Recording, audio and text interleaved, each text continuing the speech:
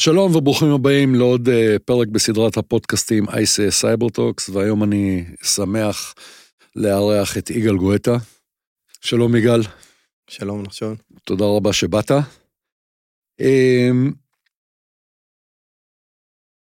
אנחנו מתקרבים יותר ויותר לתוך העולמות שאני עוסק בהם ביום יום באמת, וזה כל עולם ה-ICS, כל העולם של OT, IoT. ואתה באמת שייך, בלי להעליב, הכוונה היא כוונה טובה, לדור הדינוזאורים, בנושא הסייבר בישראל בכלל, אבל אני חושב שבנושא ה-OT, ללא ספק, אם אני לוקח אותך, אם אני לוקח את שי קידר, זאת אומרת, חבר'ה שהגיעו מהסייבר הכללי, ואיפשהו התכנסו לתוך העולמות האלה של ה-ICS. אז קודם כל בואו נתחיל באיזשהו כרטיס ביקור קצר. מי שלא מכיר, לא יודע אם יש כאלה, אבל נניח. אוקיי. קודם כל אני שמח להיות פה. תודה רבה. אני אספר קצת על עצמי, אני חושב שזה חשוב מאוד גם כנראה להמשך, כי זה די עיצב את מה שאני עושה היום, ומה שאני בכלל מתעסק איתו. אז אני נוהג לתאר את עצמי כחשמלי מוסמך, הנדסאי חשמל, מהנדס חשמל, ואז תואר שני בעניין עסקים. אז זה בעצם נותן איזושהי פרופורציה ככה למאיפה הגעתי. אני מתחיל את העיסוק כבר ב-90-92. זה קצת מעיד על הגיל שלנו, אבל זה בסדר, אנחנו מרגישים צעירים. בגן הילדים התחלנו, הכל בסדר. משהו כזה. אני עבדתי אז במפעלי נייר חדרה, אחרי שסיימתי את ההנדסאים, ואז הייתי מהצוות שהקים מפעל הנייר הלבן, זה מפעל המודרני החדש, כמו שהיום עושים אינדסטרי 4.0, אז זה היה המפעל החדש, הביאו את הבקרים הראשונים, אז באמת הייתי מהצוות שממש כתב לתוך הבקרים את הלוגיקה, והייתה גם מערכת סקאדה, גם מערכת DCA, זה היה מאוד, מפעל מאוד מורכב ויפה, ומשם התחלנו. לאחר שסיימתי את לימודי ההנדסה, עבדתי ב-Applied Materials, עבדתי בהתחלה בצוות הפיתוח של זה נקרא גלאים למציאת דפקטים, פגמים בצ'יפים, ואז בשנה האחרונה ניהלתי את מרכז הדרכה עולמי של Applied Materials בהייוורד בקליפורניה. ב-2002 קראו לי לדגל, והתגייסתי לשירות הביטחון הכללי, ושם הייתי מהמקימים של הרשות הממלכתית לאבטחת מידע, לימים הפכה למערך הסייבר, אנשים מכירים כמו אריס קריינר, ועוד רבים וטובים, ובאמת התחלנו מ3 אנשים, הגענו ל150, ושם ביצעתי 2 תפקידי רע"ן, בגלל שהגעתי עם רקע בתחום, גם בהנדסת חשמל, למדתי את כל נושא של מכונות כוח וחום, היה לי ידע, אז בעצם טיפלתי ברוב הגופים, ממש בשנים הראשונות, ואז בעצם חברת חשמל, בתי הזיקוק, לא נרחיב פה את הרשימה, כולם בעצם היו תחת, וגם במסגרת הזאת גם כתבתי את הבסיס לתקן הראשון שם. הייתי שם עד 2008, 2008 נפרדנו, והתחלתי בתחום האזרחי. כמו שאתה אומר, כבר אז הייתי בתחום של ה-OT, אבל ה-OT לא היה כל כך מפותח, אז טיפלנו בכל נושא של בנקים, ו-IT, וכל נושא של סקרי סיכונים, ובתחום הזה.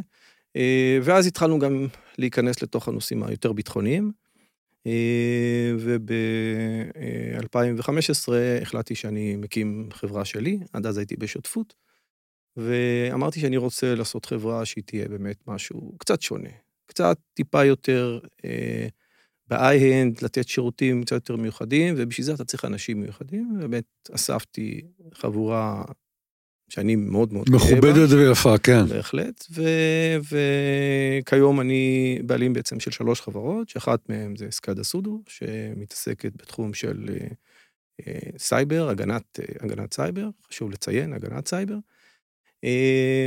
והשניים האחרות מתעסקות בכל מיני פיתוחים, בתחום גם בתחום התעשייתי, אבל שלא קשור לסייבר, וזה בשביל הנפש קצת.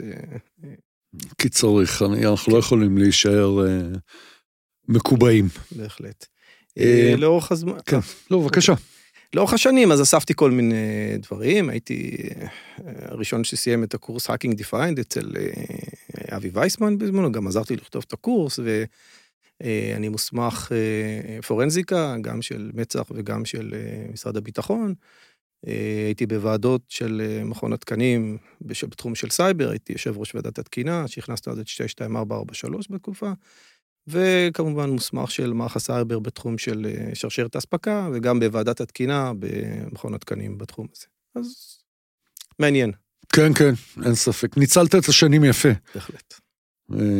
אחד הדברים שדיברנו ככה בשיחה המקדימה, אז אמרת לי שלמעשה היית במלמ"ב, אמרתי לך שאני אראה לך אחרי זה את כל הצלקות, אז זה חלק מהעניין. מה שאני רוצה לעשות איתך, בדרך כלל אתה יודע, אני עושה איזשהו bottom up, בקטע שלך אני רוצה לעשות בדיוק ההפך. אני רוצה קודם כל למעלה, ואחר לזה אנחנו נצלול. אני יודע שיש לך תפיסה מאוד מאוד מגובשת, תפיסה הוליסטית לגבי כל הנושא של הגנת סייבר. ובטח ובפרט לעולמות ה-OT. ואני אשמח שנדבר על זה קצת. בשמחה. או הרבה, מה שבא לך. נתחיל, נראה מתי תתייאש. ככה, הייתי מעורב בכתיבה של 4 התקנים המובילים בתחום הזה בארץ, גם בתוך מערכות סגורות שהם לא יצאו החוצה, וגם דברים בחוץ שהתפרסמו, וגם עסקתי בפועל, בבטן, במימוש. זאת אומרת, אתה יושב תחת הניאון, כותב משהו יפה, אבל אז אתה פוגש את זה בשטח. ואז אתה לאט לאט, מה שנקרא, משחיז את הפינות, ואתה מייצר משהו שבאמת אפשר לעבוד איתו. אז התפיסה, אם אני אגיד את העיקרון המנחה, זה לא להשתגע. זה לא להשתגע, זאת אומרת, תמיד אפשר להמציא צוללות בוואדי, ועכשיו ייכנסו מהתקרה פה, הם יצנחו ממסוק, אבל בסוף מישהו צריך לעבוד עם זה. ולכן התפיסה אומרת, בשלב ראשון, בואו נבין קודם כל מול מה אנחנו עומדים. וההבנה של מה אנחנו עומדים מתחילה קודם כל באיום הייחוס, ממה נפשנו, מי זה שבעצם מאיים עלינו, מה הפוטנציאל, ואז בעצם, במה בדיוק הוא מאיים עלינו? עכשיו, כשאנחנו נכנסים לתחום של ICS, OT, IoT, זה מקבל משנה תוקף, מכיוון שבתהליכים עצמם, הם תהליכים שאתה חייב להבין אותם, בשביל להבין מהו האיום. אתה צריך להבין מהו הסיכון, מהו התרחיש. בהחלט. הם לא תרחישי IT, מה לעשות? חלק מהם, כן, אפשר להגיע דרך IT לתוך המערכת, אבל שם זה נגמר. אז הצלחת להגיע עד ה-HMI, פחות או יותר שם נעצרת. בדיוק, אתה יכול לעשות נזק, אבל אנחנו מדברים פה על משהו הרבה יותר מהותי. ברגע שאתה מבין את התהליך התעשייתי, ואתה מבין את הביזנס, אז התפיסה היא אחרת. ולכן אני תמיד אומר, בהתחלה תבין, תעשה מיפוי. המיפוי הוא לא מיפוי פשוט, הוא מיפוי שאתה צריך לשבת עם אנשים, דרך כלל עם מהנדסים, מהנדסי הבקרה, או אנשי ניהול בכירים, ואתה צריך ללמוד מהם מה קורה אצלם. אם אתה לא בא עם רקע, ובזה אני בכוונה, גם מתחבר למה שציינתי, שאתה בא ואתה אומר, אני רוצה עכשיו לטפל לכם במערכת הזו והזו. הוא אומר, תקשיב, יש לי פה משאבה בורגית, או יש לי משאבה צנטריפוגלית. אם אתה לא יודע את ההבדל ביניהם, ואיזה נזק אפשר לעשות לכל אחד מהם, על ידי זה שאתה מטפל ב-HMI או בבקר, המהנדס מתנתק.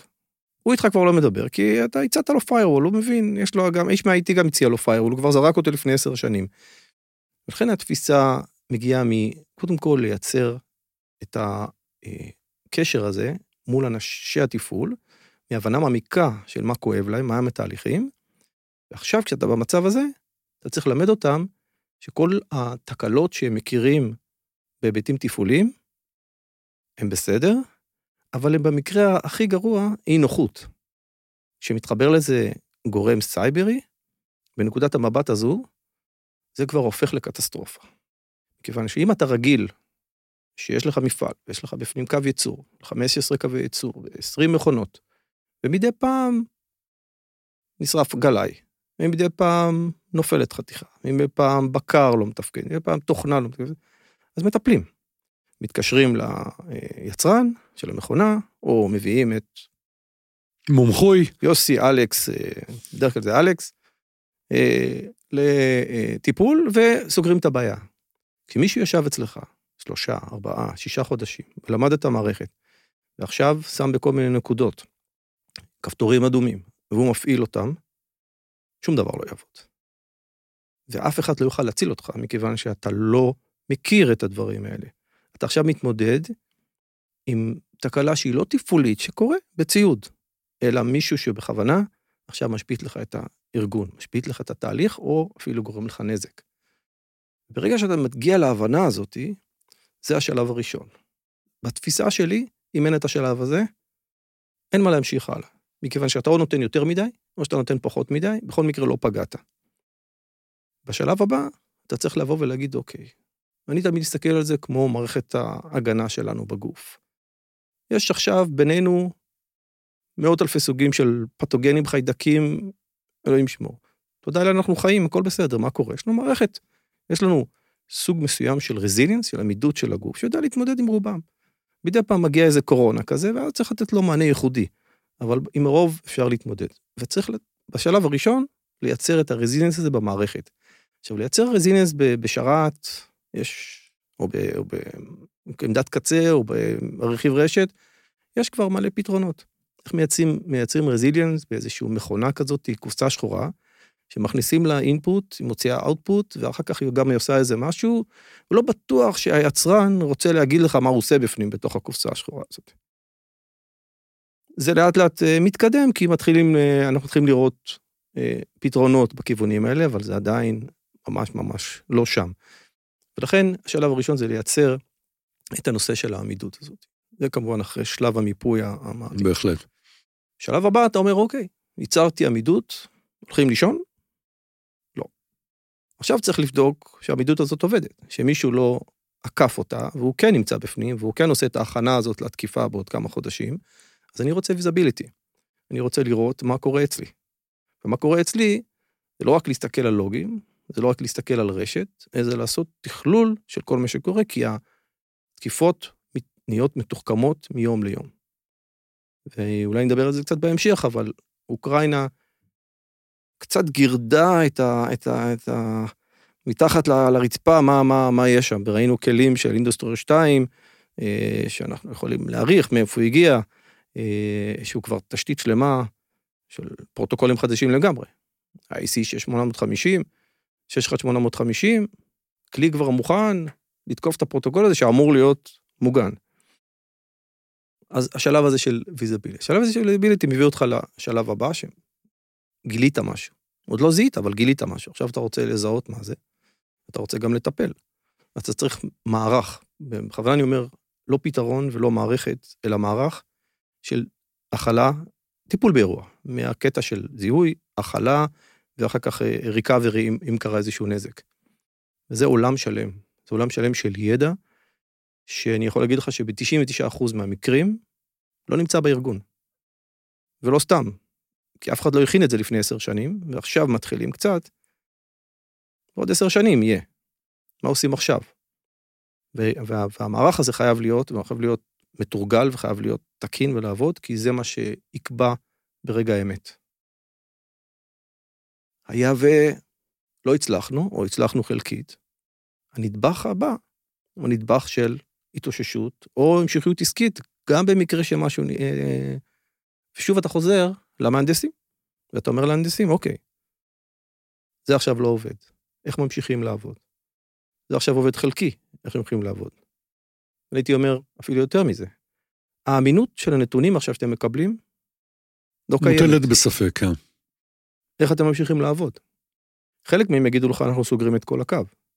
חלק יגידו, אני יכול לעשות בדיקות. לא תמיד אפשרי. כמויות, זמן, SLA. בהחלט. יש פה שיקולים של מפעל או של תשתית קריטית שהם מעבר תוריד את השרת, תעלה את השרת, נתקין לו פאץ' שיהיה בסדר. זה עולם אחר, וצריך להבין אותו. אז לכן, כל השלבים האלה. מעל לכל השלבים האלה, יש את כל הנושא של ניהול, הבטחת אמת, כמו בכל מקום אחר, ופה יש משמעות קריטית להבדל בין אחריות לסמכות. כי אם ב-IT, מעינה אל ה-IT, יכול להיות סמנכ"ל, יכול להגיד, אני עכשיו סוגר לכולם את המייל, ולמנכ"ל אני אתן ב-USB סטיק סלולרי רק חיבור החוצה, במפעל זה לא הסמכות שלו. אני אגיד יותר מזה, יש מקומות שזה לא הסמכות של הבעלים אפילו, זה סמכות של מדינה, להגיד, של שר, להגיד לסגור מפעל או לא לסגור מפעל. ואז כל הניהול הופך להיות משהו אחר לגמרי. ואני שמח שיש חלק מהארגונים שלקחו את הנושא הזה עליהם, ואפילו עושים תרגולים בתחום הזה. כי זה משהו מהותי. זאת אומרת, אתה יכול לעשות המון המון הכנה, אבל אם אתה לא יודע מי בעל הסמכות לתת את ההוראה, אז יהיו הרבה אחראים שיסתובבו ויגידו מה צריך לעשות, אבל אף אחד לא יכול להגיד, אוקיי, תנתקו את השאלטר. זרקת אותי לקטע שבאמת רציתי לדבר עליו. תראה, אם אנחנו מסתכלים על המפעלים הגדולים, בסדר, ICL דטו ושטראוס ותנובה וכאלה. שם המודעות קיימת. המודעות היא קיימת, יש שם צוותים שהם צוותי OT והכל טוב ויפה. כשאנחנו מתחילים לדבר על נקרא לזה SMB, יכול להיות גם הגדולים, גם הקטנים. שם לפתע אני נתקל במצב של אפס מודעות, אני עדין. מנהל מערכות מידע, אם יש לו סיסו בכלל טוב, אבל אפילו הסיסו.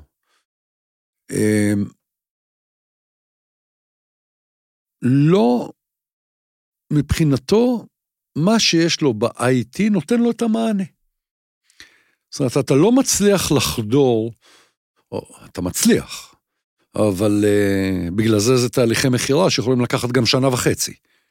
כדי להגיע להבנה שזה משהו אחר. שזה איזשהו שטח תודעתי שונה לגמרי. ואמרת יפה, אמרת הנושא של סמכות ואחריות. שמה פתאום נהיה מצב שזה ממש לא ברור. איך מתמודדים עם זה? זאת אומרת, איך מביאים למצב שאתה אומר, וואלה, אדוני מנכ"ל, פתח את העיניים. זאת אומרת, אתה צריך לעשות דברים. בסופו של דבר, רצפת הייצור הזאת, זה מה שמכניס לך כסף. שאלה מעולה. תשובה חד משמעית אין לי. אבל אני יכול להגיד שחלק מהשיטות שניסינו עבדו, ואני עוד פעם חוזר לתפיסה. אם אתה רוצה להסביר למישהו משהו, אתה צריך לדבר בשפה שלו. לבוא למנכ"ל של מפעל, שהוא אפילו חלק מאיזה קונצרן, והוא בכלל חלק בשרשרת הייצור, ולהגיד לו, תשמע, הייתה תקיפה פה, הייתה תקיפה שם, ויכנסו לכם ויעשו לכם, לא מעניין אותו. אם אתה תגיד לו, תרחיש ספציפי, ואני מאוד נזהר בתרחישים, כי הם תרחישים אמיתיים. כן, אז בואו נהיה זהירים, בדיוק. נניח שאתה משתמש באיזשהו חומר, שהחומר הזה הוא נדבך מאוד מאוד מהותי בתהליך שלך, ואני אומר שאני מכניס לך אותו מזוהם, אוקיי? הוא פתאום מתחיל לחשוב. כי לפני זה היה איזה נודניק, מהאלה של הסייבר, שבא לקחת לי כסף, כי זה שורת הרווח, עכשיו שורת הרווח תהיה קטנה יותר, ואני משקיע את זה. אז הוא מבין שיכול להיות שאם הוא לא יטפל בזה, זה כבר לא תהיה שורת הרווח שלו, יהיה מישהו אחר במקומו. ואז נופל האסימון. אבל צריך לעשות את זה מאוד מאוד מאוד מדויק. מכיוון שברגע שאתה תשכנע אותו, את הבכיר שלו, כשהוא בא להחלטה שיש משהו, הוא מיד יביא את אנשי השטח. ואנשי השטח, כל עולמם הוא פתרון בעיות. עכשיו מגיע מישהו, וקשיב טוב למה שאני אומר, מגיע מישהו ומלמד אותם לעשות את העבודה שלהם, בעיניהם, ואתה חייב לצאת מהמלכודת הזו. מכיוון שמהנדס הוא בן אדם שפותר בעיות. ואתה בא למהנדס, ואתה אומר לו, אני פותר לך את הבעיה. קשה לו עם זה. אז הוא יעשה כל מאמץ, כדי שאתה לא תגיע לתוך המערכות שלו. חוץ מזה שזה עובד, אל תיגע. שזה גם תפיסה שמחזיקה מעמד, לא רע, כי הציוד הזה נועד להחזיק מעמד. זה ציוד שאמור להחזיק מעמד. יש עם גיבויים ועם יתירות, אתה שם בקר, הסיכוי שהבקר הזה יתקלקל ב-50 שנה הבאות, אלא אם כן קנית באמת משהו לא בשום איכות, אם הוא עומד דתקנים הוא יחזיק. ולכן רק צריכים לשמר. ואז מגיע מישהו ואומר, תשמע, כל פעם שאתה מתחבר לבקר, אני רוצה שתזדהה, או אני רוצה שיהיה מנגנון. הוא מסתכל עליך, עכשיו יהיה לי תקלה, אני צריך עכשיו 5 דקות להיכנס, ואם אני לא אזכור את הסיסמה, ואם אני לא אצליח להיכנס, אז מה עכשיו אני עושה? ואז אתה מגיע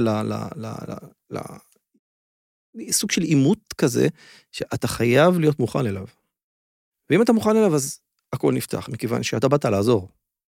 עכשיו אתה אומר לו, תקשיב, אם אתה תעבוד בשיטה שלי, אתה גם תוכל להתחבר מפה, אתה גם תוכל לראות משם, ואתה זוכר שהיה נתקע לך רשת כל פעם, אז אני יכול להגיד לך מאיפה הבעיה, כי אני מנטר את הרשת שלך. וכשאתה עכשיו רוצה לעשות תהליך חדש, פתאום זה כבר קל. זה כבר לא כאב ראש, כי יש לך כבר את הכל מתועד, ואתה כבר יודע בדיוק מה קורה. ראיתי את זה במקומות שהגענו, ואפילו מבנים חדשים. אנחנו מתעסקים המון, אנחנו עובדים עם אגף הנדסה ובינוי של צה"ל, כבר 6 שנים. ראינו מאות רבות של מבנים בכל הגדלים, בכל הצורות, ומערכות מאוד מאוד מורכבות. ולפעמים באים אלינו, בגלל שכבר יש לנו ידע במערכות, ואומרים, תקשיבו, אנחנו לא מצליחים לקבל מידע. אנחנו מקבלים את המידע 5 דקות, אחרי אנחנו מקבלים את המידע בצורה לא נכונה. אנחנו יושבים ומחפשים ומוצאים להם את זה. משהו בארכיטקטורה לא היה נכון, משהו במימוש לא היה נכון, ואתה יודע, ואתה עולה על זה. הם רוצים אותך שם, מכיוון שאתה עכשיו בצד שלהם. אתה חלק מהמהנדסים שפותרים את הבעיה, אתה לא בעיה בעצמך, אתה לא מוסיף להם בעיה, אתה עוזר להם לפתור את הבעיה. זה לא פשוט, זה מצריך המון רקע, המון ניסיון, והמון הבנה של התהליך. ואני יכול להגיד לך שנקעתי בשיטה הזאת, ביום הראשון שהגעתי לרשות המחוזית לאבטחת מידע, והיינו צריכים לקבוע מי מהגופים אנחנו עובדים, עכשיו צריך לקבוע מי הגוף שאתה ניגש אליו ראשון. אז מצד אחד כולם אמרו, בואו נלך לגופים הקטנים, נעשה הצלחות, ונתקדם למעלה, ובואו, אולי אנחנו מכירים מישהו... אני מניח שאמרת הפוך, בוא נלך לאחת מהמפלצות. אני אמרתי, חבר'ה, למים העמוקים, כי אחר כך כבר הכל יהיה קל. ובאמת הלכנו לאחד הגדולים, אבל באנו מוכנים. ואני אומר לך שבדיוק לפי התסריט הגיעו כל המהנדסים, והם חשבו שהם עכשיו מפרקים אותנו לחתיכות. אבל אנחנו הגענו עם תרחיש, והסברנו את התרחיש, וכשהמהנדסים אמרו כן, לא נשאר יותר למנכ"ל חוץ מלהגיד, חבר'ה, מעכשיו אתם מקשיבים להם. וזה מה שקורה בתשתיות OT, בכל ה-ICS. אתה חייב להבין את הצעד ההנדסי. לכן קשה לאנשים שמגיעים בתחום של IT, כמו שאתה אומר, לחתור את הקיר הזה, הבלתי נראה הזה. משם הוא מגיע. יש לנו את הוויכוח הקבוע. עוד פעם, בגלל שכולנו נמצאים בחוסר כוח אדם משווה, אז מאיפה לקחת? האם לקחת חבר'ה של IT ולהכשיר אותם ל-OT, או לקחת אנשי בקרה ולהכשיר אותם סייבר? ודרך אגב, אני לא חושב שיש תשובה נכונה בעניין הזה, אני חושב שזה מאוד פרסונלי. חד משמעי. בוא נדבר קצת על הפעילות של סקאדה סודו. סקאדה סודו. טוב, סקאדה סודו, כמו שאמרתי, הקמתי אותה בשביל באמת להתעסק בדברים מעניינים, וכשיש לך צוות כזה, שרובו מגיע מ-8200, 8149, כל המספרים כל המספרים היפים, כן. בדיוק. זה חייב להיות לה מעניין. הם אחרת לא נשארים. אני לא משלם להם משכורות של גוגל, אבל הם נהנים מכל יום שהם שם. ואיך אתה עושה את זה? אתה כל הזמן מייצר עניין. שמה זה לייצר עניין? אנחנו נותנים את כל השירותים הרגילים, ה-professional services, סקרים, ואנחנו עובדים, יש לנו כמעט 150 לקוחות, אנחנו עובדים בארץ, בחול, אני מדבר איתך על תשתיות קריטיות, אם זה חברות חשמל גדולות, בחול, בארץ, אם זה חברות שמתעסקות באנרגיה, אם זה חברות מים, אם זה חברות, כל התחום הזה, וגם מפעלי ייצור מאוד גדולים בחול, אנחנו עושים בדיקות חוסן.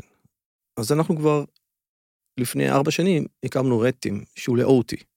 זאת אומרת, אנחנו רוצים שהצוות יגיע בכל שיטה שהיא, כמו שתוקף יעשה, כי התוקף לא יבחל באמצעים. ברור. כמובן הכל עם ואוצ'רים מתאימים ועם גידורים מתאימים, כי אתה לא רוצה לגמר, ממש בנינו שיטה שלמה לנושא הזה, אבל להגיע ולהראות חבר'ה, אתם חושבים זה מוגן, אתם בונים על זה שאתם מבודדים, הנה הצלחנו להגיע פנימה. הנה הצלחנו להגיע ללב המערכת, לליבת המערכת, וזה מה שאנחנו נותנים בתחום הזה. זאת אומרת, ממש רטים מאוד מאוד מאוד יודעים, כולם אצלי, רובם במהנדסי חשמל, או שעכשיו עושים הנדסת חשמל, אבל כולם עוברים את הקטע המכני. אני קורא לזה הקטע המכני. הם יודעים איך מערכות עובדות. מישהו שעושה אצלי סקר סיכונים למבנה, אם הוא לא יודע איך מערכת מיזוג עובדת, הוא לא מתקרב בכלל ללקוח.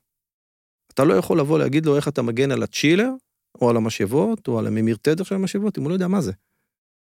ולכן הם מכירים את זה, ואנחנו עושים גם קורסים פנימיים, אנחנו גם מעבירים קורסים, וכשאנחנו מעבירים קורסים לגופים, אז כמובן שהם משתתפים והם לומדים.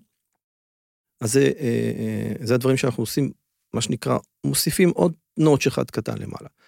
מעבר לזה, אנחנו נותנים שירותים מאוד מאוד ייחודיים, יש לנו מעבדה שעושה בדיקות של שרשרת אספקה.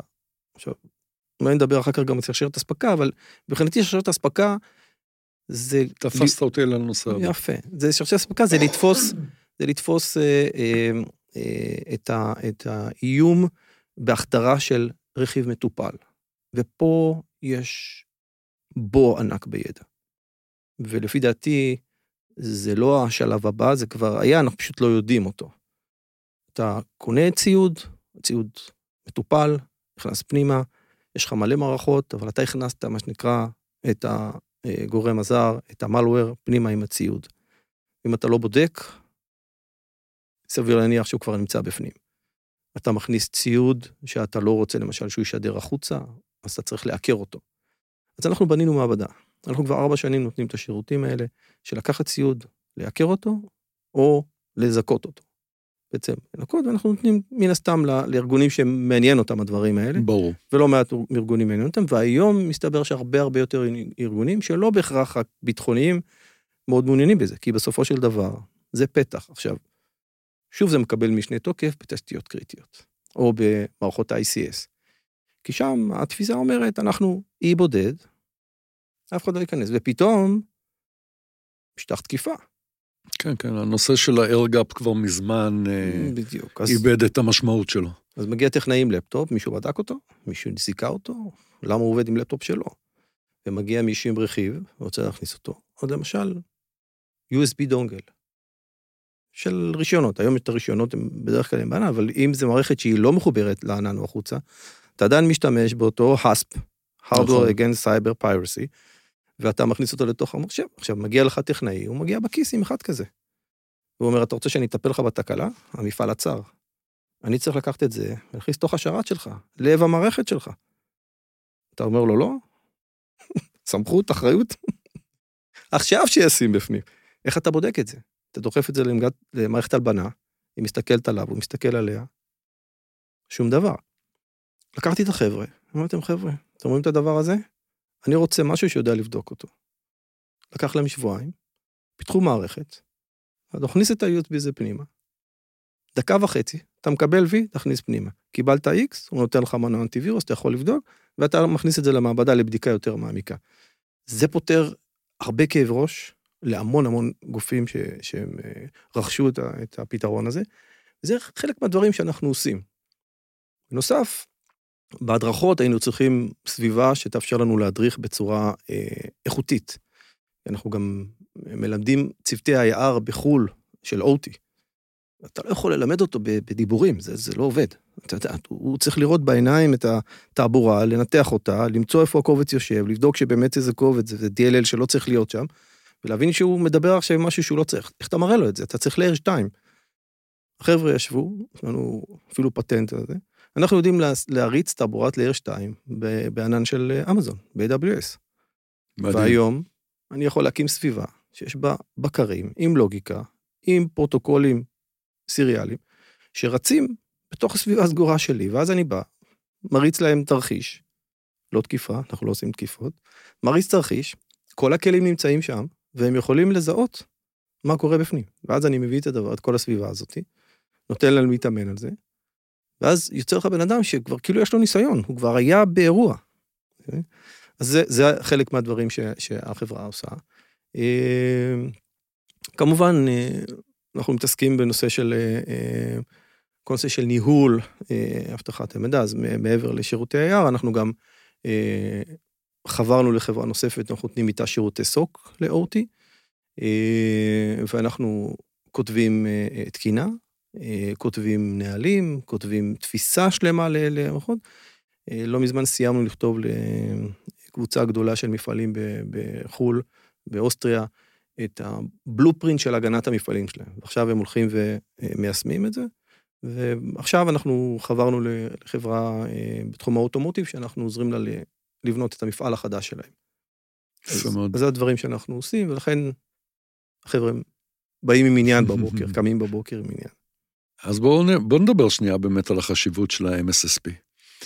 כי MSSP ב-IT רק התחיל, זאת אומרת, עד עכשיו זה באמת היה איזשהו משהו של החברות המאוד מאוד גדולות, בשנתיים האחרונות נדמה לי, אתה כבר רואה את זה יותר, גם בגופים יותר קטנים, אבל בעולם של ה-OT זה סופר חדש. וכמו שאמרנו מקודם, אתה מגיע למפעל, הרבה פעמים יש שם מנהל מערכות מידע שהוא, לא רוצה להעליב אף אחד, אבל טכנאי PC פלוס, סיסו אולי בטעות as a service. איפה זה אמור לתת, ולמי זה אמור לתת? כי גם לאותו מנהל הבטחת מידע, מנהל מערכות מידע, גם אם יש לך סוק ואתה נותן לו מידע, אני לא בטוח שיודע מה לעשות איתו. אני אקח את זה לקיצוניות. מצוין. אני חושב שכולם צריכים להתחבר. ואני אגיד סיבה אחת, כי יש הרבה סיבות. היכולת והידע והמודיעין והאינטגרציה שאתה מקבל מסוק שרואה 100, 150 לקוחות, לא יכול להיות שווה לסוק פנימי שלך, שלא בטוח שהאנשים שלך יגיעו לרמה הזאת, כי אתה לא תוכל לשלם להם, ולא בטוח שהם גם יישארו, כי אתה יודע, אתה מכיר את השוק היום, זה שוקונים בלבד, וכל בן אדם אחרי שנה וחצי מקבל עוד 40% במשכורת, 40% אני אומר, ולא 10%, 5%, בהחלט. ועובר למקום אחר, השוק פשוט צמא לאנשים, ולכן ההחלטה, אם להיות בבורות של אני לא יודע מה יש לי, אבל אני סגור, לעומת להסתכן, לא חייב להסתכן, אפשר לעשות את זה בצורה מאוד מאוד מובטחת, להתחבר החוצה ושמישהו ינתח את המידע. אני חושב שמבחינתי, אם אני הייתי מנהל עם ההבנה שלי, אני לא הייתי חושב בכלל. ואני יכול להגיד לך שיש היום הרבה מפעלים גדולים, ארגונים גדולים, שבכלל רוצים לחבר את המערכות שלהם לענן, לא בגלל הבטחת מידע. הם רוצים לייעל את התהליך. הם נמצאים בתחרות, וזה חיים ומוות, זה לא יעזור להם כלום, זאת אומרת, אם הם לא יהיו שם, הם לא יהיו. כל נושא האינדסטרי 4.0 מבוסס על הענן. בדיוק. עכשיו, אם אתה יכול לקחת עכשיו את המידע שלך, שאתה מתבשל איתו במשך שנים, ולהוציא אותו החוצה, במערכת AI, הכי פשוטה שיש, והיא תיתן לך ערך, שאם תכניס אותו חזרה לתוך הבקרים שלך, ההתייעלות שלך תהיה ב-20%, מי לא יחתום על זה? הרי בשנייה אחרי זה, המתחרה שלך יעשה את זה, ואתה כבר מחוץ לתחרות. זאת השוק יביא את זה לשם. לא בגלל סייבר כל כך, אלא בגלל ההתייעלות הזאת. וואנס הם יתחברו החוצה, זה כבר יפתח את הפתח. אבל אני אומר שבתחום של סייבר היום, אמיתי, בתשתיות קריטיות, בארץ ובעולם, אני לא ראיתי בשלות של יכולת אמיתית, להתמודד עם אירוע סייבר. כמה שזה נשמע נורא, בשלות אמיתית של התמודדות עם אירוע סייבר אמיתי של תוקף שתרגט אותך, וסוק יכול מאוד מאוד לעזור להם. כי פשוט יהיו שם קבוצה של אנשים שמתעסקים בזה כל הזמן, מכירים את כל הדברים האחרונים שקרו, מאוד מאוד מאוד ממוקדים, ויכולים לסייע. ואז גם צוות IR שיכול לסייע. אני חושב שצריכים לזנוח את התפיסה הזאת של אנחנו סגורים, אנחנו נסתדר, אנחנו זה, כי זה מגיע מתפיסה ביטחונית של שמירת הסוד.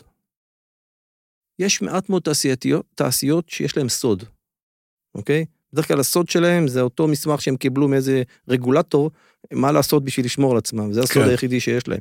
ובגלל הסוד הזה, הם לא מקבלים שירותים, שיכולים להקפיץ את רמת הבטחת המידע שלהם למקומות אחרים לגמרי. אני אגיד משהו שלפני הרבה שנים מצבן הרבה אנשים. אני מדבר איתך על הימים שהמונחים של ה-ERP רק התחילו, עוד היה MRP בכלל. ואז עלה חבר מאוד טוב באיזשהו כנס, והוא התחיל את ההרצאה שלו במילים הבאות.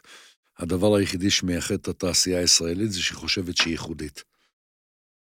זה פחות או יותר פוצץ את הכנס, אבל אני חושב שזה בדיוק העניין. שאנחנו באמת משוכנעים כל הזמן שאנחנו נורא מיוחדים, נורא ייחודיים, בשעה שהניסיון מוכיח, שאיך אמר לי פעם מישהו על נושא הסטארט-אפ, הוא אמר, תשמע, אם אתה חשבת על רעיון, תהיה רגוע, יש לפחות עוד 10 שחשבו על זה. שמימשו את זה כבר. כן, זה בדיוק העניין. נושא שרשרת האספקה, בוא נחזור לזה קצת, כי אני חושב שזה קטע מאוד מאוד מהותי, במיוחד לאור העובדה שמעבר לצורך שלך להגן על עצמך, פתאום יש לך עוד איזה 5,000 גורמים, שאין לך ממש שליטה על מה הם עושים, והם מחוברים אליך. כי היום המערכות בנויות בצורה כזאת. היום הכל זה בתחליפים, אני נכנס אליך למערכת, אני מקבל את ההזמנה, אני מכניס לך את החשבונית, אני עושה את הכל. אין כבר את המעבר דרך בן אדם. בוא קצת נחדד את הנושא הזה. אני אשמח. אני רוצה קודם כל לחלק את שרשרת האספקה לשני עקרונות שהם לא דומים בכלל. הם דברים אחרים לגמרי, אבל יכול להיות שהם משלימים. שרשרת האספקה לפי אליבא דמערך הסייבר, הוא לוודא שהספקים שלך הם ברמה מספקת, על מנת לספק לך, ברמת הבטחה מספקת, על מנת לספק לך את השירותים שהם מספקים לך, או את המוצרים מספקים לך, ברמה נאותה של הגנה על פי האיום. אוקיי? שזה גם משפט מחוזי, מה רמת האיום, ומה הם מספקים לך, העיקרון השני הוא בעצם איך אתה מוודא שציוד או תוכנה שנכנסים אליך לתוך המפעל שלך, הארגון שלך, הם אכן נקיים. וזה לא שייך לספק. זאת אומרת, הספק יכול להיות שהוא עומד באיזו ועומד ב-IC ועומד בכל, עדיין הוא מכניס לך ציוד מטופל, כי איפשהו הוא קנה רכיב שלא היה נקי, והוא נכנס פנימה, והתקנים לא אומרים לו לנקות את זה בכלל. תקנה ממקום, אוקיי, קנית ממקום. ולכן אני מבדיל בין שני הדברים האלה. ועכשיו אני אומר עוד משהו. ברגע שאתה מטפל בשרשרת האספקה, ואתה אומר את 5,000, ואני יכול להגיד לך שאני מטפל בגופים שיש להם 13,000 ספקים, ו700,000 פריטים, ובוא תעשה לי סדר עכשיו. אתה מבין, אתה מתחיל מיער, אתה לא רואים את העצים מרוב היער, וצריך מאוד מאוד להיות חדים בעצם, איך אתה עושה את זה. אנחנו בנינו באמת תפיסה שלמה של אלגוריתם, תרשים זרימה כזה, שבאמת יודע לפצל ולעשות, ואז כל אחד מהקבוצות, הקטגוריות האלה שאנחנו מסדרים אותם, יכול לקבל את המענה האמיתי שצריך להם, ולא להשתגע על כל הספקים. אבל יש בזה משהו יפה. אם עכשיו יש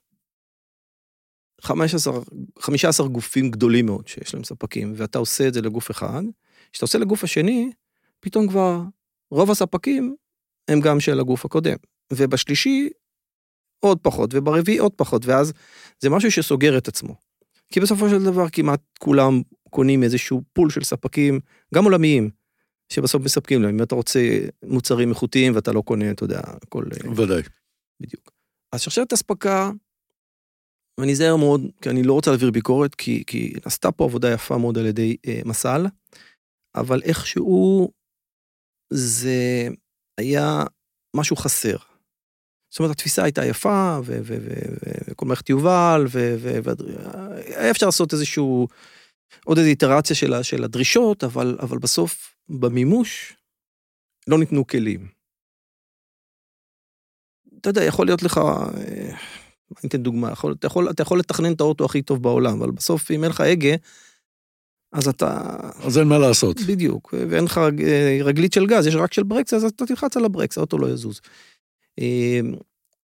וגם חלק מהגורמים שבעצם הקימו את זה והריצו את זה, הם לא שם, ואני יודע שנעשה היום מאמץ איכשהו להחזיר את זה חזרה אני חושב שכרעיון זה רעיון מופלא. מעולה, בדיוק.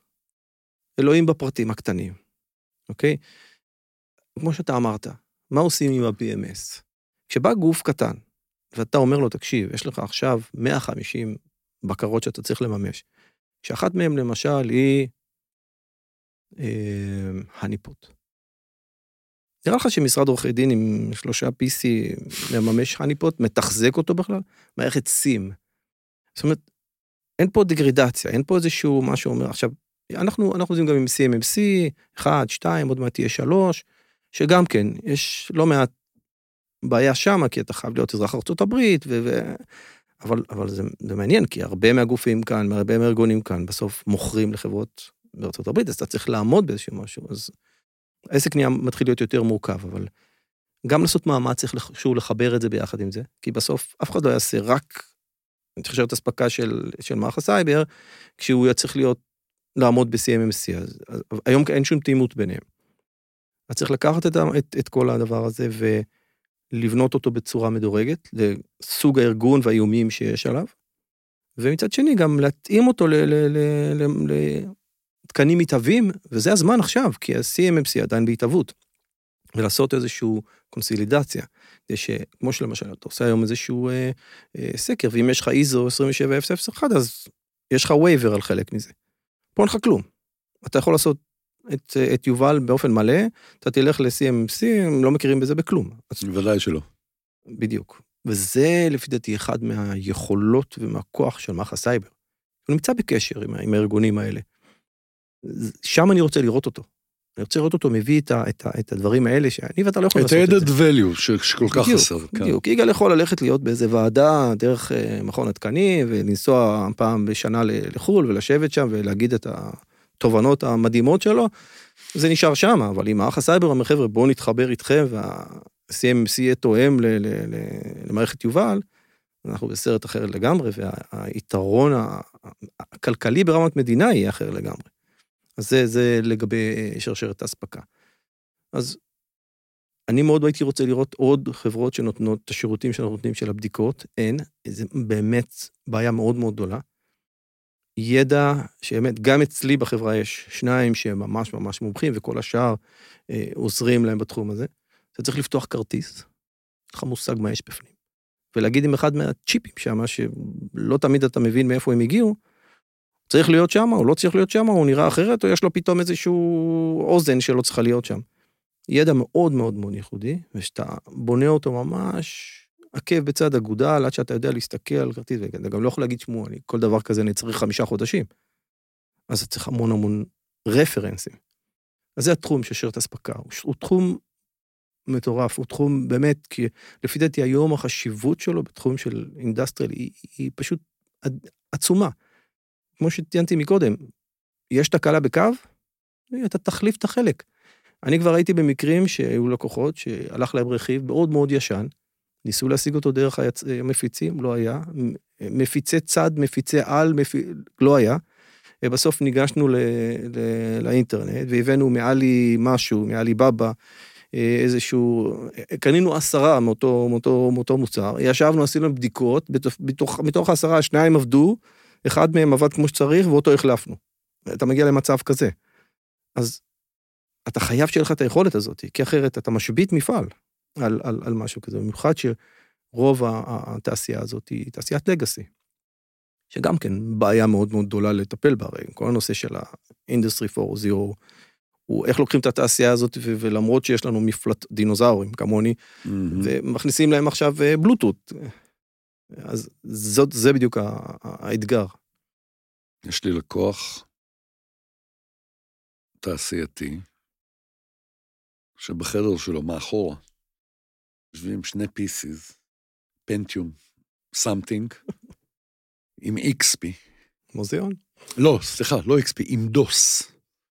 עם 311. הוא אומר לי, אלה 2 המחשבים הכי יקרים שיש לי במפעל. חס וחלילה. הם ייגמרו שניהם, אני לא רוצה לחשוב על כמה מיליונים זה הולך לעלות. והוא לא משקיע ביתירות לדבר הזה. אתה מבין, פה הסימון לא נפל. אז עוד פעם, בגלל שאנחנו מדברים על מערכות שהן מערכות לגאסי, ומערכות שיכולות להיות 10 שנים זה מערכת צעירה, 15, 20. גם 60. גם 60, טוב, אני עוד לא נתקלתי, מודה ומתוודה. עשינו קומפלקס של תחנות כוח גיאותרמיות בארצות הברית, וראינו שם מערכות של ביילי, מלפני 60 שנה, כשהמסך מחובר למקלדת, כן, כמו של ה-IBM הישנים, עובד, תחנת כוח שעובדת. ולזה, תראה, דבר אחד יפה. תשמור על זה. כן. סביר להניח שאת זה מבחינת סייבר, כנראה לא יתקפו. אלא אם כן ימצאו את המשוגע שיחליט בסוף שבוע להשקיע קצת בביילי. אבל כן, אתה מוצא את הדברים והם עובדים, כי עוד פעם, עובדים, לא נוגעים. עובד. כן. ככה הזכרנו את הנושא של האינדסטרי 4.0, וזה באמת כל נושא האופטימיזציה. כל הנושא של לבוא ולהכניס סנסורים לתוך המערכות, ולייצר תהליכים שהם תהליכים באמת קצת יותר אוטומטיים, שלפחות בתפיסה הארכיטקטורית של הארכיטקטורה שיש לי בראש, אז אני אומר, תשמע, הסנסורים והיציאה לתוך האינטרנט החיים קלים. אז תעשה רשת נפרדת, ומקסימום יפגעו לך בסנסור. אוקיי. אבל האופטימיזציה חוזרת חזרה, ופה היא כבר נכנסת לתוך הלב של המערכת. אני עוד לא ראיתי מוצר כמוצר שמטפל בדבר הזה. אז בסדר, אז אתה יכול לשים firewall, ואתה יכול בכל זאת לעשות איזשהו משהו שידע לקרוא, ובסדר. אבל אני מניח שצריך פה איזושהי תפיסה שהיא קצת יותר מובנית. ובעוונותיי עוד לא ראיתי כזה דבר. גם האינדסטרי 4.0, אתה יודע, הוא די בחיתולים, יותר מדברים עליו מאשר, מזכיר לי את הענן שלפני 10 שנים, שכולם רצו להגיד שיש להם ענן, ואז היו שמים 2 שרתים וירטואליים, ובזה היה להם ענן פתאום. אז איך אתה ניגש לזה? אוקיי, אז כמו שאמרת במדויק, אינדסטרי 4.0 זה בעצם מחוסר ברירה של להיות בתחרות, חברות שיש להן מערכות לגאסי, רוצות להיות בתוך המשחק, כי אחרת הם לא יהיו, הן חייבות להיות יעילות, הן צריכות לעמוד ב-SLA, והן צריכות לתת מוצר מאוד מאוד מדויק. אם פעם היו מוכנים לסלוח לך על 0.1%, היום מדברים לך על 0.0001%. בשביל זה אתה צריך מערכות שכל הזמן ידחו אחורה, שכל הזמן יתוקנו, ובזמן אמת. מערכת שהיא מערכת סיריאלית, מערכת שהיא מערכת שבנויה על פרוטוקולים ישנים, לא מסוגלת לספק לך את זה. אבל, אם אתה מסתכל למשל על מפעל שמייצר תנורים עכשיו, תנורי ענק ליציקות ברזל, ואתה אומר, אוקיי, אני מחליף את כל המערכת. ואז יהיה לי את הכל חדש, עם פרוטוקולים חדשים, אתה נכנס לחישובים, ואתה מגיע שזה מחיר של מפעל חדש, וכמובן שאין שום סיכוי שאף אחד ישקיע $10 מיליארד עכשיו להקים מפעל, יש לך את הכל עובד. ואז נכנס האינדסטרי 4.0 שאומר, רגע, בואו נעשה את זה, משהו ביניים. וככל ייצור כלאיים, לפעמים זה מאוד מוצלח, בדרך כלל זה מאוד מאתגר. ואז בעצם אתה מסתכל על שכבות. ויש השכבה הנמוכה, כמו שציינת, של הסנסורים, ויש אחר כך שכבת התהליך, ואחר כך יש שכבה של הניהול, יש שכבה של התקשורת החוצה, וכל אחד מהשכבות, יש תקן שלם של אינדסטרי 4, אני חושב, 62980, משהו כזה, שמגדיר בעצם את כל הסיפור הזה. כשאתה נותן מענה אבטחת מידע, אתה חייב לטפל בכולם. אתה לא יכול עכשיו לא להגיד, תקשיבו, אני מטפל בשכבת הניהול, כי נוח לי, כי שם יש לי מעל אתרנט, TCP/IP, אני יודע לעבוד.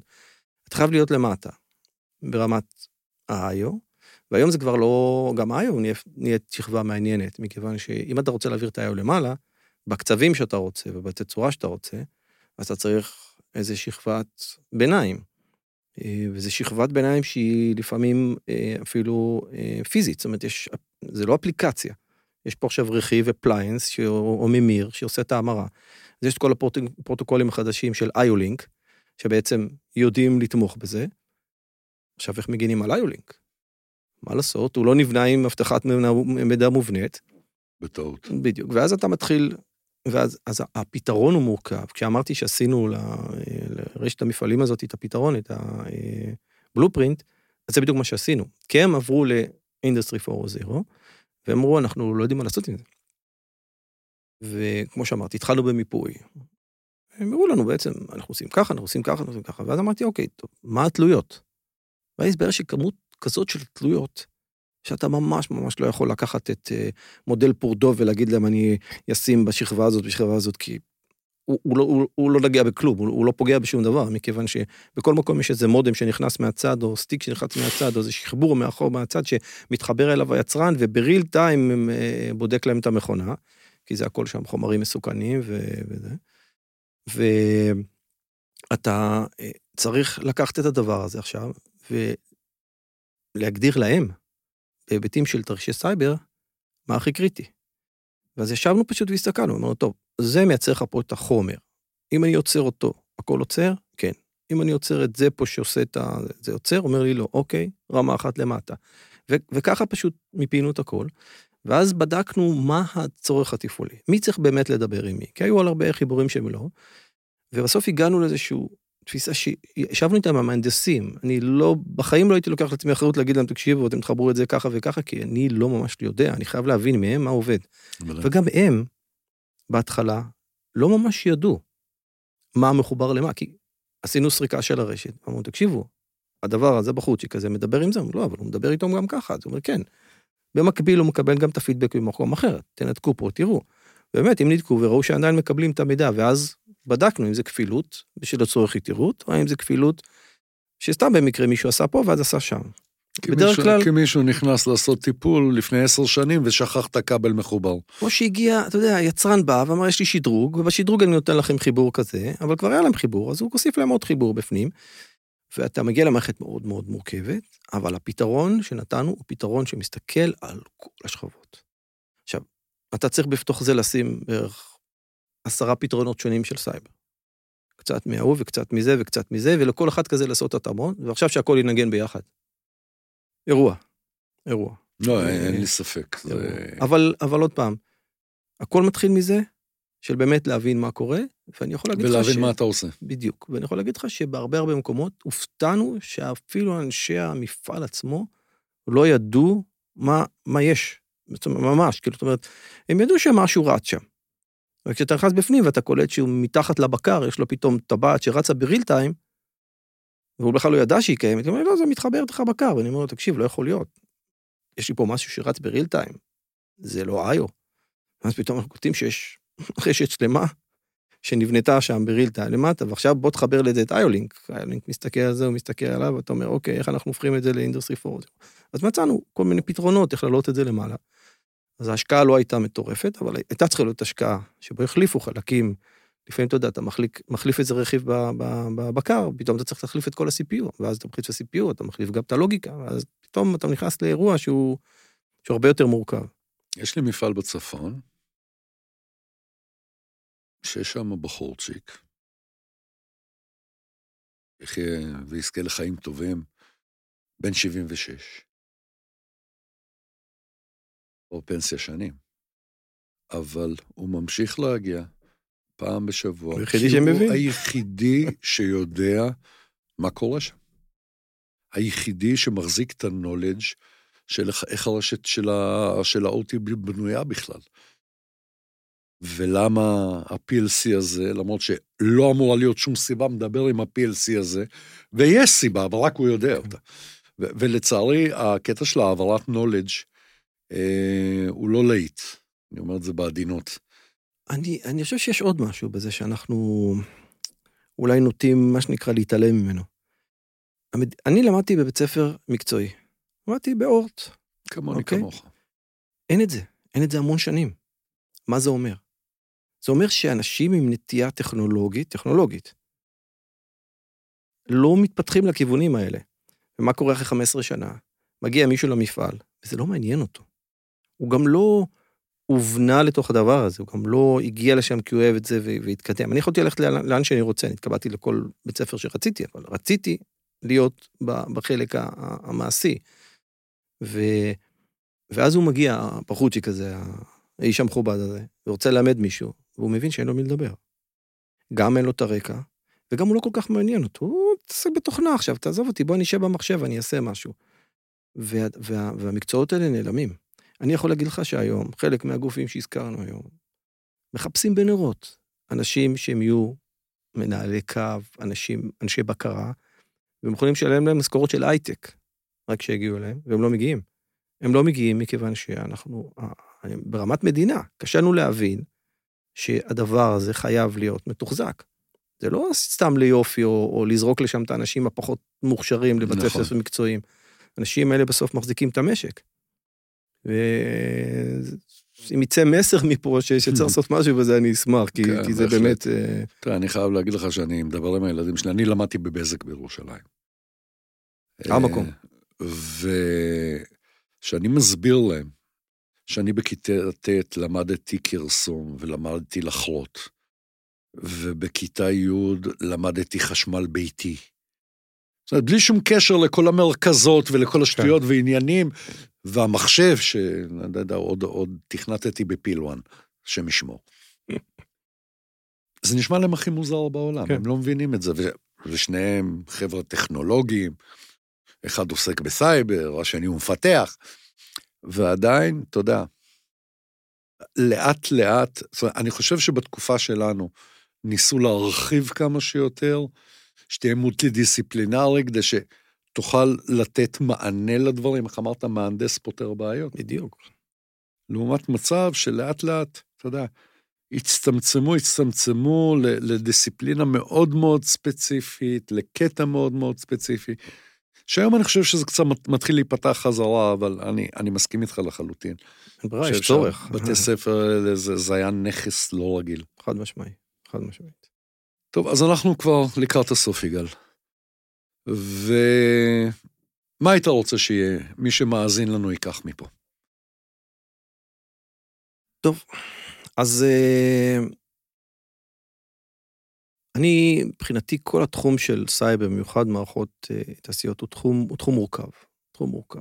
ומה שהייתי רוצה שיקחו מפה זה בעצם שמי שרוצה להתעסק בתחום הזה, ואם רוצים שהתחום הזה באמת יהיה מוגן, כי היום, עוד פעם, כמישהו שרואה באמת את רוב הדברים פה במדינה, וגם לא מעט בחול, אנחנו לא נמצאים במקום הנכון.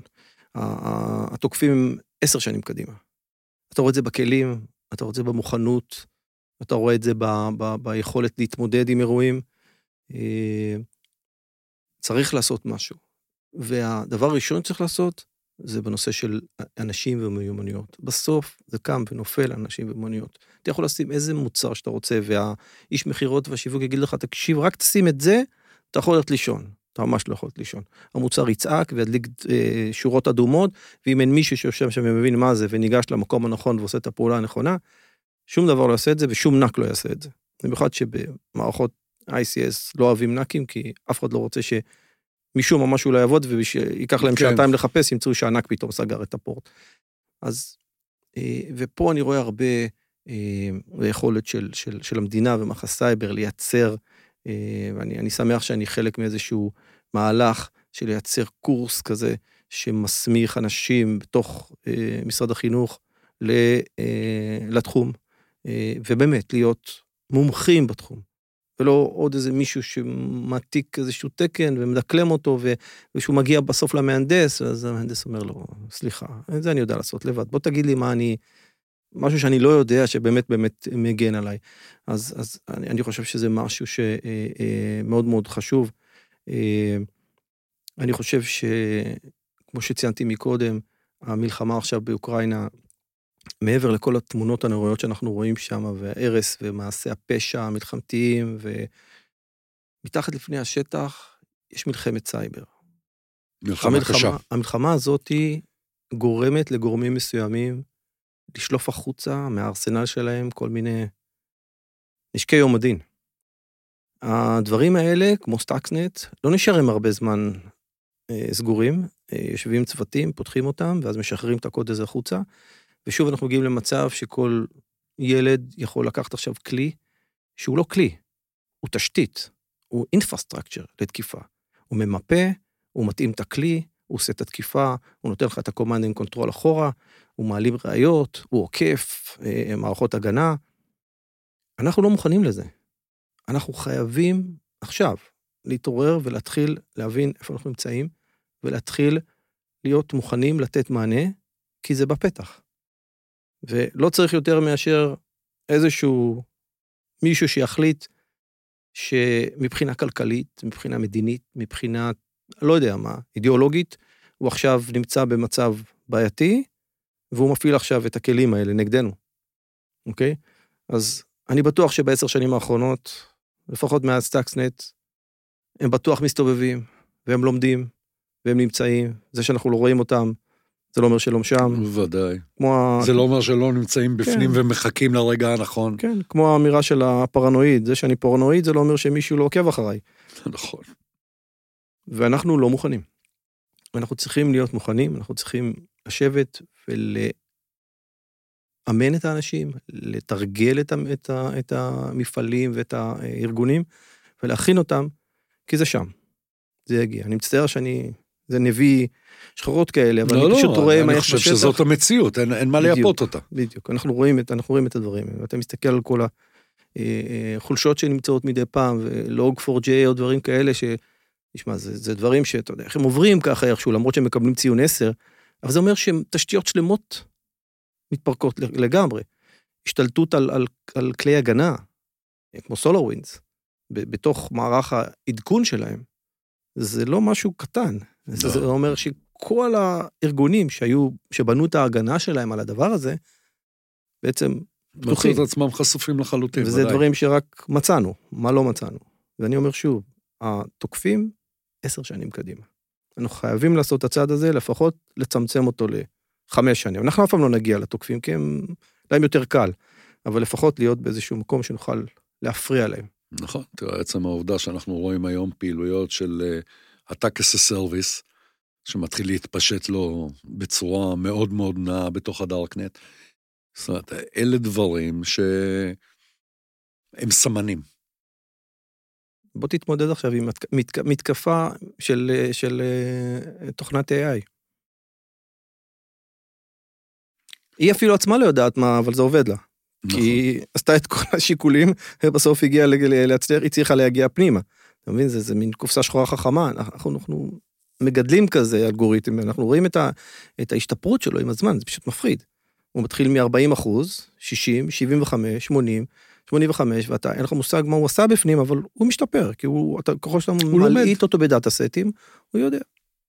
אז זה מה שנקרא, העתיד המעניין שצפוי לנו. כן. טוב, ובנימה אופטימית זאת. בהחלט, אופטימית. יגאל, תודה רבה על הזמן, ותודה רבה שבאת. היה מרתק ומאלף. וטוב, אנחנו עוד, אנחנו נמצאים באותה סביבה. עוד ניפגש, ויש לי איזשהו רעיון שאני לא יודע מתי ניישם אותו, אבל באמת לעשות איזשהו פאנל יהודי. בדיוק של הנושא הזה, ככה פעם אחת, אתה יודע, איזה שעה ומשהו. כי עוד פעם, אני חושב שהבעיה הגדולה ביותר שאנחנו ניצבים מולה, זה חוסר מודעות. משם הכל מתחיל. ברגע שיש מודעות, אז אנשים גם חושבים מה לעשות. תודה רבה. תודה רבה לך. אני באמת רוצה לנצל את ההזדמנות להודות לך שנתת לי את זה, וגם הוצאת אותי קצת מהשוטף, קצת לדבר על הדברים שכואבים והדברים שמעניינים. לא, זה בסדר גמור. תשמע, זה בדיוק העניין שאנחנו כל היום בתוך עשייה, ואנחנו צריכים, לרגע, תודה, לעלות קצת למעלה. מקווה שתרמנו. אני בטוח. תודה רבה. תודה רבה.